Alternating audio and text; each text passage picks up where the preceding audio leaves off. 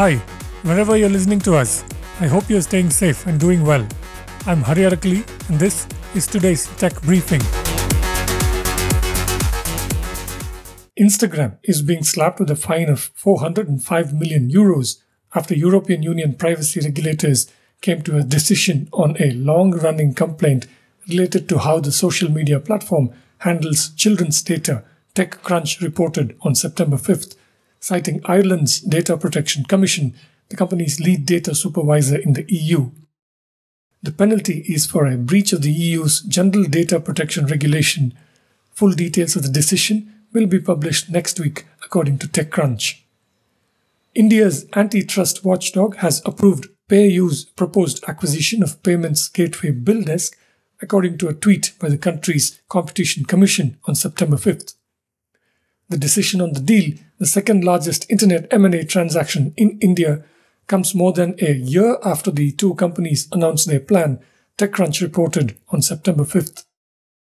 The deal will help PayU, controlled by the Dutch-listed tech investor Prosus, get a clear lead in the payments processing segment in India, according to TechCrunch. Competition Commission of India evaluated the scope of the deal extensively, including consultations with competitors and other businesses in the industry that had expressed concerns about a potential monopoly in the country, according to TechCrunch. CCI asked the two companies to submit a fresh application in April this year, addressing several concerns. In the newer filing, PayU assured the watchdog that the proposed transaction will not cause any appreciable adverse effect on competition, according to TechCrunch. Google has started a user choice billing pilot of alternative payment systems in its Play Store in some markets, including India, the Register reported on September 5th, citing a support document from Google. The move comes in response to growing pressure on App Store operators, mainly Google and Apple, to give developers independent payment options. The issue was highlighted in Epic Games' dispute with Apple, as the Register points out, and last year the government of South Korea became the first to ban the commissions, which are as high as 30%, that Apple and Google charge on their app stores. The EU's Digital Markets Act also seeks to limit big tech's gatekeeping powers and was designed to stop Google prioritizing its own goods and services over those of competitors, according to the Register.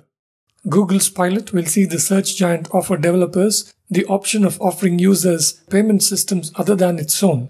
The trial covers digital content and services such as in-app purchases and subscriptions. Web-based payments as an alternative payment method in an embedded web view within their app are also possible under the pilot.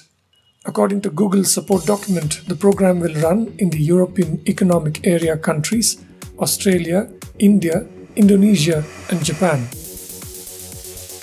That's it for this briefing. You can find all our podcasts at ForbesIndia.com and on your favorite podcast apps. I'm Hari Arakali. Thank you for listening.